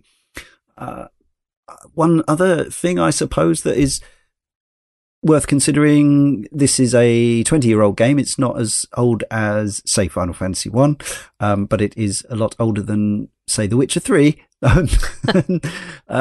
There's no sort of waypointing in this game. So you pretty much have to remember what people have told you about where to go next, except that there's a fortune teller, which is obviously something we'd seen Nintendo do before in Zelda and stuff like that. Possibly Super Mario RPG as well. I can't quite remember at this moment. And Merlee will give you a fairly transparent instruction as to where you need to head next. I remember the first time I played this, I feel like even when I first played this, I was like 28 years old, and I remember getting quite stuck quite early on. It just goes to show what they say about men not growing up until they're much older. Because I imagine being confused as a 28-year-old by Super Mario RPG. but now I was like, I didn't get remotely lost or stuck. I think there was one or two little bits in dungeons where I maybe got slightly sidetracked and waylaid just by trying to explore every path. But generally, the layouts I didn't find the layouts were overly complex. And I found some of the secrets and extra little bits of the dungeons quite enjoyable to find. There are a few little, just short little puzzles to solve, environmental ones, and using your allies' abilities to get to different places. I thought they were, again, without being deeply taxing, just stimulating enough to keep me engaged. Yeah, I agree with that. I liked how they used the abilities of your partners, and sometimes you have to do that, and sometimes it's just, I noticed a crack in the wall over there, so I'm gonna head on over and take Bombette with me. If you were observant, you could usually see some of the more obvious ones. There were some that were a little bit more hidden, and I know I definitely didn't get all of them, but yeah. I also liked, and this is something that I don't know that I would have done at the time. Maybe I would have, just talking to not even just the fortune teller, but just talking to like the toads in Toad Town. They will tell you when you get into an area kind of what it's supposed to do, what you're supposed to be doing in that area. If you just talk to a lot of the ambient characters, I thought that was pretty helpful, especially if you're not especially familiar with those types of games. There is, towards the end, I think it's I mentioned the flower chapter. How to unlock that is a little bit obscure. Because there's, it's not that that it's impossible or anything, but you do have to collect these seeds. You could miss one for sure. Yeah, you absolutely could. Yeah. And you can always go back and get them if you need to. But I thought, this is something that I had completely forgotten about since the first time I played it. I thought that was going to be an extra thing. So like I was looking for them. Totally with you. And I knew that, I wanted to get them and find them. But I didn't realize that it was actually going to be critical to advancing the general storyline. Here's a weird thing. The way I found out it was going to be a chapter of the game was because I somehow accidentally, this is sort of ironic given the fact that at the time of recording, there is a bug in the latter stages of the latest Paper Mario that if you sequence break what the game expects, you can actually lock yourself out of the ending. I sort of accidentally sequence broke Paper Mario 1, only in a very minor way, but in that I just decided to do some stuff like backtrack and do some other bits and bobs before I went forward, and I bumped into Chuck Quizmo, and he started quizzing me about the chapter I hadn't yet done, which was the flower chapter. I was like, what? He was like, what kind of flower does this berry, what kind of berry does this flower eat, or something like that? All the stuff that you've learned in this chapter. The only bit that did temporarily confuse me, and I had to take the journey back across the sea on the not a tuna, was you do come across the fourth seed, is it? They're bulbs.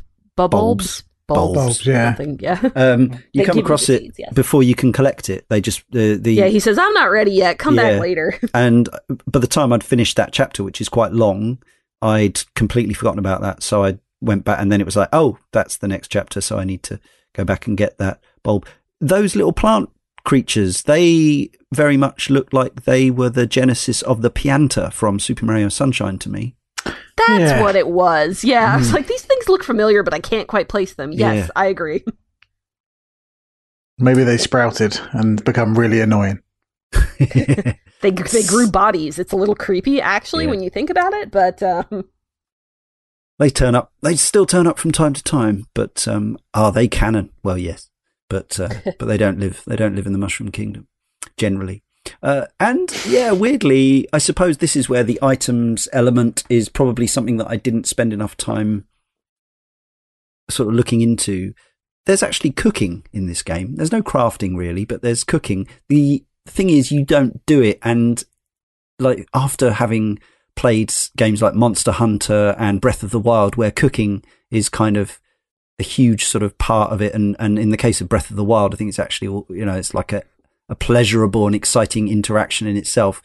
In this case, you go to a house in Toad Town and click through some menu options, give items to the Toad who is called Tasty, and first one item and later two items once you've upgraded your recipe book or whatever.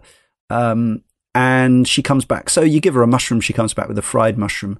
The issue is, I suspect there's a great combo in there somewhere where you give her two items and she comes back with ultra mushrooms and whatever else. But all I found is that a lot of the cooking either turned into a mistake, which was very much like something they brought back for Breath of the Wild, the sort of the plate of crap that doesn't do you much good. It gives you like one hit point or something. Exactly, yeah. But it also, I just found that some of the cooking of the items seemed to spread out its worth. So it would be like, here's a thing that gives you 10 hit points, but now it gives you 4 hit points and 5 flower points. Like, I didn't want that. Thanks, love. So, yeah, I had a similar experience. Like, I'm sure that there is something really good that you can do, but I wasn't willing to potentially sacrifice my good items that were either expensive or you can't actually buy them to, find out. It would have been nice if you could have found like recipes, or hints hidden around somewhere. To my knowledge, you can't do that. You can just experiment, but yeah. So yeah, you progress the game via a series of chapters. It's a bit storybook-like, as you might expect. Waiting an additional 10 seconds after the jingle that plays on the chapter title cards will cause a complete version of the Super Mario Brothers theme song to start playing. I never did that. I'm sad. I may have heard that tune before. No More Spiros from the forum says, every now and then I feel a strong urge to replay Paper Mario. It's not surprising that I feel this way given the immense amount of charm the game has, a strength every Mario RPG has played up to the best of their abilities. Mario might not be as effective a storyteller as his more animated self in Super Mario RPG, but that's more than made up for through the partner system. Being able to receive letters for all 8 of Mario's companions, whether they be family, friends or former foes, highlights just how important a role they play in saving Peach from the clutches of a practically invincible Bowser. Paper Mario also manages to be one of the rare games where backtracking doesn't feel like as much of a chore as it could be. There's always something new to be found, whether it's a new encounter with the feisty junior trooper or a unique bit of environmental interaction like the pole that watches your movements on Pleasant Path, run around in circles to earn hearts. Didn't notice that. If nothing else does show up, even the basic action of moving is genuinely fun because of the spinning mechanic, letting Mario twirl forward instead of just walking along. I don't know why it was removed from future games in the series, but I miss it every time. Everything should line up. A fun battle mechanic, interesting characters to meet, and all the spinning one could ever ask for.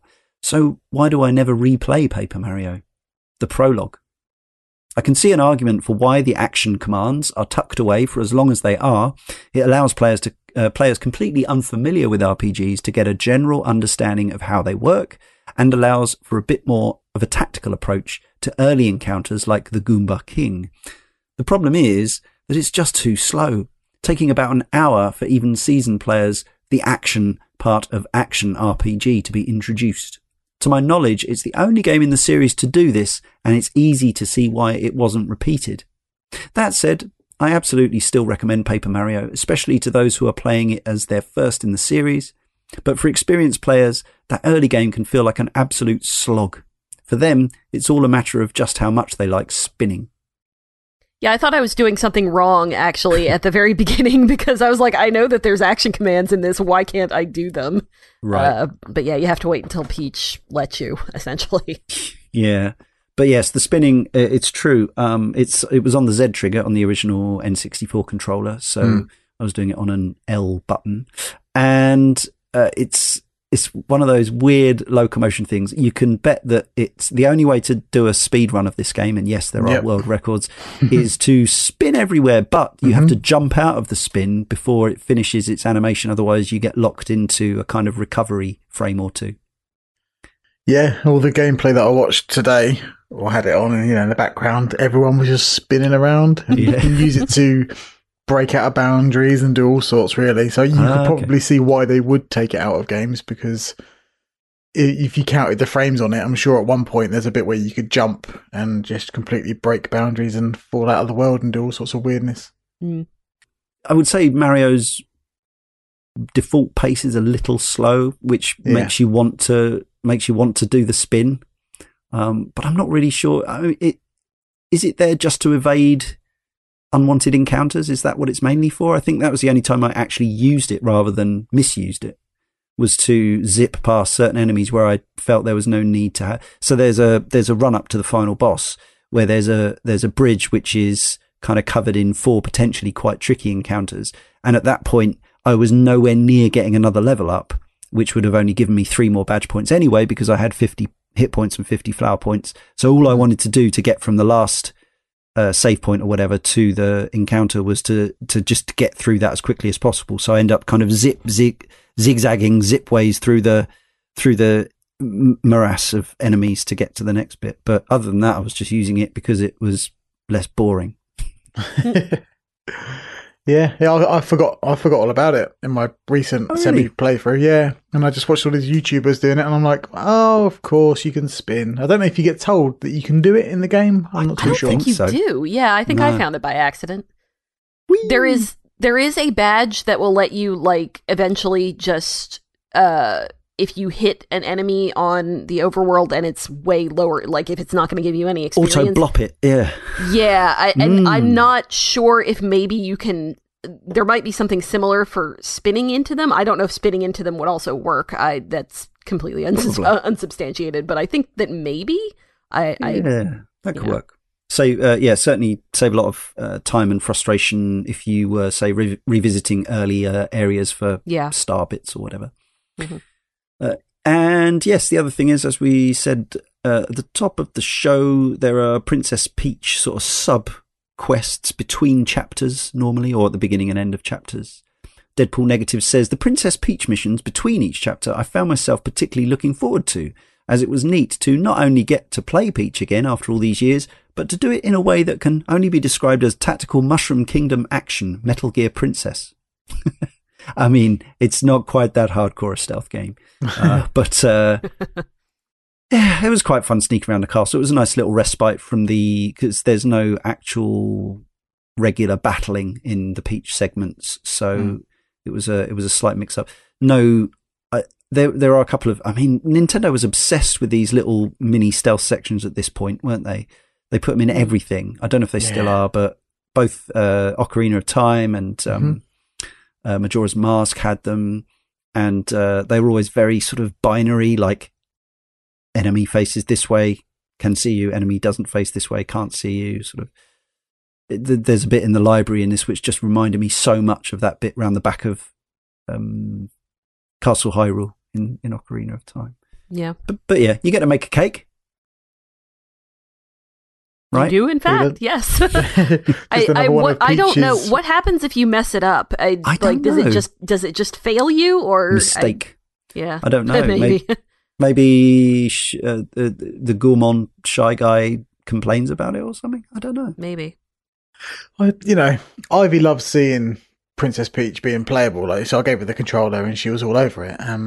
But I just wish these bits are really good. And on the N64, playing as Princess Peach was a massive kind of.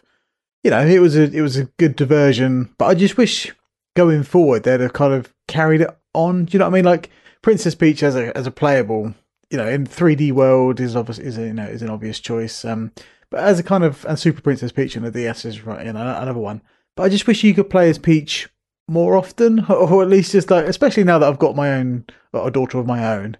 You know what I mean? Who's just desperate for anything princess. She doesn't care if it's Disney or Nintendo. Like, she just wants to play as a princess. And it's just like, I find it quite frustrating that the only way you could play Princess Peach is in like a mid-chapter, in between chapters of Paper Mario. Do you know what I mean? There should be a proper game. You know what I mean? There should be. It's just Smash. Yeah.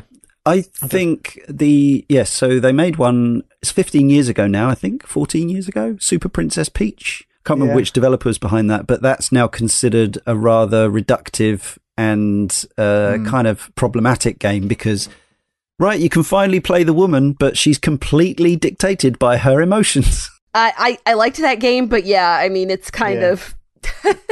It is sort of it's problematic. Let's say that. Let's use the P word. It's a shame because I understand. Like, I'm sure it's one of those things where the intent was surely not harmful, but the reality is that it doesn't say good things about attitudes and whatnot. It kind of reminds me. It's like. Similarly on the DS, I think it was Tingle's Rupees Magical Land or something. Freshly picked. That's it, yeah. There was a side quest in that game where a guy, it was a person of colour, you wanted to get something for him, and it was a ghetto blaster, and you just think, oh my God, come on. Like, how stereotypical could you be? Like, oh yeah, I'm a man of colour, and therefore I like rap music and a ghetto blaster on my shoulder. You just think, oh, come on. Like, they can do other things, you know what I mean? Like, a Princess Peach can do more things and get angry and cry and do all these, girly things. And she can make cakes. She can also bake a cake, yes. And get captured again. But radical feminism. It is pretty funny when you go, when you come back to the castle at the very end of the game as Mario, if you go into her room, she just has an entire rack of dresses that are all exactly the same. And he will he doesn't comment on that, but he does, because you get there at the end and he says something like, they're all the same. I guess she must like this style. Something like that. Yeah.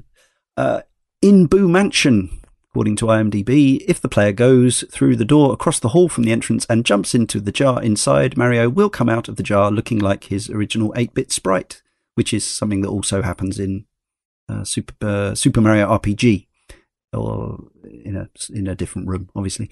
And Minty, the flower-loving toad in Toad Town Garden, is named Lip in the Japanese version, and Lip is the name of the Flower Fairy protagonist in Panel de Pon on the Super Nintendo, which you can now play on the Switch SNES online service, also known as Tetris Attack internationally. Both characters share a love of flowers and even share the same yellow, green and pink colour scheme. And of course, Lip's stick is a Smash item, isn't it? It's the one which you... it makes people have a flower come out their head. I'm not actually sure what else it does. I presume it does something bad. It increases your percentage. Like, so the longer you hold it down, like the kind of the firmer, the bigger the flower is in your head, so your percentage goes up quicker. So if you charge it up and you smack it on someone's face, it does a lot of damage and it keeps increasing your percentage. But speaking of Smash, that has the Star Rod from Kirby, right? The Star Rod in Mario. It's not the Kirby one, is it? It's just a Mario Star Rod. I can't really... there's some link going on here, but a Mario having a Star Rod. Like, despite how many stars are in Mario going, from day one with the Superstar and, Star Road. And there was a rod in Super Mario Brothers 3 as well, isn't there? Yeah. Some kind of rod. Yeah, strange. Yeah, like, just to have a Star Rod in this game... And also, there was a Kirby game on the N64 which looks kind of similar in terms of 3D backgrounds. Yeah, I just think that there's enough stars in this game. Could they not just called it something else? You know what I mean? Just like Magic Rod. The Crystal Shards was the Kirby 64 game. That's right, yeah. And, Kirby was 3D in that as a playable character. But generally, the viewpoint, very similar in terms of backdrops. It wasn't an adventure game, it's more of a platformer, but the N64's got a very unique look, I think, and some of it's like blurry and murky, and I think Kirby and Paper Mario do have a similar kind of vibe going on. Yes, but they're only allowed to come together in Smash, I think. Have there been other overlaps? Probably. That I can't... sports. Does Kirby ever turn up in Mario sports games? No, I don't Probably I don't think. think so. As an unlockable beach ball, maybe. Hmm. Smack him for a spike. That'd be good. Oh. Toon Scottoon from the forum says, I'd tried Super Mario RPG and it didn't work for me enough to stick with it for more than an hour. In fact, it made me write off all Mario RPGs. But Cane and Rinse got me to give this version a shot on my Wii U, and I'm much happier for it. The combination of diet Zelda puzzle solving, varied combat styles, and truly exquisite character writing rocketed me not only through this game but further into the series, compelling me to dust off my original Wii and spend a decent amount of money on a GameCube controller, memory card, and a copy of Paper Mario and the Thousand Year Door. Woof. This is what we do to people. The plot is just what you'd expect. It's the structure of many Mario games, but the way that this game tackles side characters, building out a universe with game show loving Koopa Troopa guards, bumbling penguin cops, and butt-kicking Lady Boo made the whole affair fresh and memorable in a way that I just wasn't prepared for.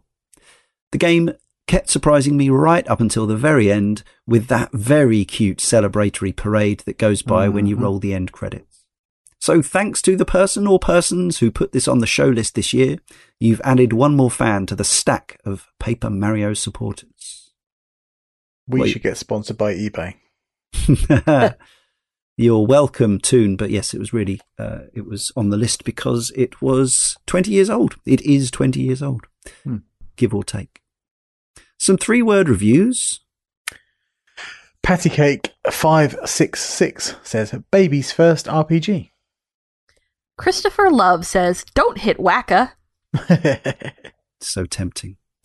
Blue Weasel Breath says, cutest N64 game, but perhaps even more cutely, sent us a tweet. I made this with my daughter in recognition of the upcoming show. It's nothing extraordinary, I know, but then again, I have no papercraft talent or experience. Obviously, you can't see this, listener, but they made a Paper Mario. It's really cute. Yeah, it's good, and isn't it? the fact that we inspired somebody to make It's way better than anything I would come up with, I'll tell you that. a Paper Mario, it's really cute. Anyway. Toon and Scottoon, sheet impressed me. And Jay Mitchell says, 2D RPG bliss. Lovely. Thank you very much. So to conclude, I think it's probably me first. So it's another one off the plate after 2 decades. A game, the kind of game that part of putting Cane and Rinse in action was about me getting around to finishing. Although, of course, it was merely 10 years on my backlog when we started Cane and Rinse. Now it's 20 years. But I have finally finished Paper Mario. It was gently pleasant and pleasantly gentle. I didn't fall in love with it. I'm not blown away by it. It wasn't, a transcendental, magical experience for me, but it was nice. It's a nice game. I think it was still pleasing to the eye and the ear for the most part. And yeah, it's incredibly kind of simple, story-wise, character-wise. There's nothing really to engage my 48-year-old brain in any sort of significant way. It doesn't pull at the heartstrings particularly. It didn't make me laugh too many times, although there were a couple of what the hell moments like the murder, which at least, a couple of memorable points. And the locations I didn't have the same sort of awe for them as in some games of the era. I think maybe partly that's the audio-visual side of things being from the N64, not having quite the magic that certain 16-bit sprites have to me or whatever, but also partly acknowledging that I played the Wii U version, which is not the best way to play it, slightly dim-looking, greyish, washed-out-looking emulation and missing a few of the sparkly effects possibly had a slightly deleterious effect on my overall opinion of it. That said, yeah, it was a perfectly pleasant time, and I enjoyed completing it, having it off my plate, and perhaps most importantly, I am now looking forward to. I mean, I was before, but I'm really now looking forward to playing the second game, because if there's one game in the series that people seem to talk about with most affection, it would be the GameCube entry, the Thousand Year Door. And yes, watch this space. it may get covered in the future. Now I'm on a roll. Just 3 or 4 more games to go after that to catch up with the Origami King. But yeah, Paper Mario, it's not an easy game to actually get hold of and play now, unless if you were one of the people who has a Wii U, you can still get it, but it won't be the best way to play. Obviously, you can play it through illegal emulation and find a ROM somewhere that Nintendo hasn't taken offline if you feel so disposed to do so. Or if you have an N64, you can source the cartridge for some significant expense. But yeah, I would imagine if you're an N64 collector, you've already got it. So, Darren. Yeah, as an N64 collector, I definitely had this, and it was an eye opener, much like the N64 was for me for a lot of games. It's where I've played my first Zelda with Ocarina of Time, and this is where I played and completed my first RPG. And it did exactly as what Nintendo intended, I guess, in terms of integrating new players into a new type of game. And I enjoyed it back in the day that much that it propelled me through harder games on the GBA in terms of Mario and Luigi. I do think those games are a little bit more challenging, especially with the boss battles, as we spoke about. Mm-hmm. But yeah, I've always got a fondness for the N64 Paper Mario, and I think it comes down to the comedy. Like, if a game can make me laugh, I'm in. Whether it's like not a very fun game to play from moment to moment, if it can make me laugh, then I'll pretty much play anything, really. And this game had me laughing. Like the notable one for me, other than the floating into bed when I was like, yes, that game's got some charm, is when you go onto the balcony or the back bit of the Gunpar's house, and the balcony's not there anymore, or kind of like the kind of porch area, and it kind of just blinks and it falls away, like Wile E. Coyote like style. Yeah, that's it. You know what I mean? It's just, and so that alone just made me go, right, okay, I'm really like gelling with what this game's laying out, and I really enjoyed it. But like me with, like, I find replaying RPGs, I still find them to be quite a bit of a chore. You know what I mean? Because I'm playing it for the story and the dialogue, which is not like me really. I normally play a game for the gameplay, but if I'm playing a game like Paper Mario, I'm playing it for the laughs and the story that's happening around me. So replaying it, I find a bit more of a struggle anyway, because I can pretty much just, okay, this is the gameplay, da da da. If I'm replaying a game, it's because the gameplay is really good. So, in terms of Paper Mario on the N64, I do really like it, and I do think the series has some peaks and some valleys in terms of quality, but this one definitely sits right in the middle and just like, yeah, good job, and well done for like setting out groundwork for what's coming next, because the next one is definitely, without foreshadowing anything, like it really is kind of the sequel to what this was, and you'll definitely at one point maybe experience it. So overall quite an important game for me, because it made me understand games from a different point of view, and here I am thinking about finishing off of the Origami King, and I love the series. I think this game's just good enough, but there's better out there. Series 20 years still going. Let's finish with Leah, for whom this was the gateway drug to RPGs. It was, I know. I will forever be grateful to Paper Mario for doing that for me, for being the game that kind of turned me on to this kind of game in general. And look what's happened since. I think that Paper Mario, the original Paper Mario, does actually hold up pretty well. The gameplay, as we've kind of said, is maybe not the most solid in the series, but I think that it's good enough to recommend still, if you can in some way get a hold of it.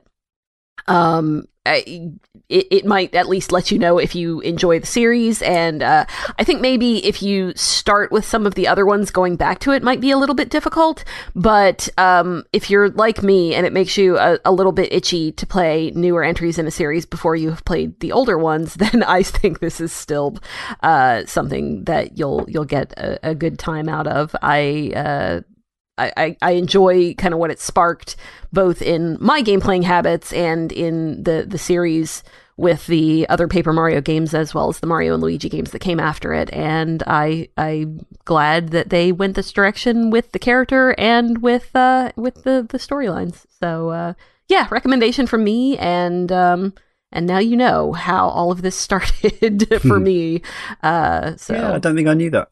I guess I would have assumed it was something that was probably dated earlier, if you know what I mean. Even if you would think, but no, it was actually kind of late relatively for me too.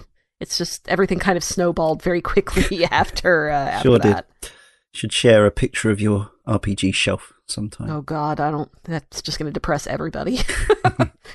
So yes, that's been fun. Thanks to you for listening. And listeners, Mario fans in particular, we have got we've got issues coming up for series involving Mario that we started some time ago. So we've got a Mario Kart show later this year about Mario Kart DS, and we've got a Super Mario show in the form of Odyssey around Christmas time.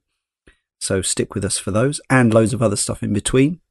For now, it remains for me, Leon, to thank Darren, Leah, Editor Jay, all of our correspondents, and you once again for listening.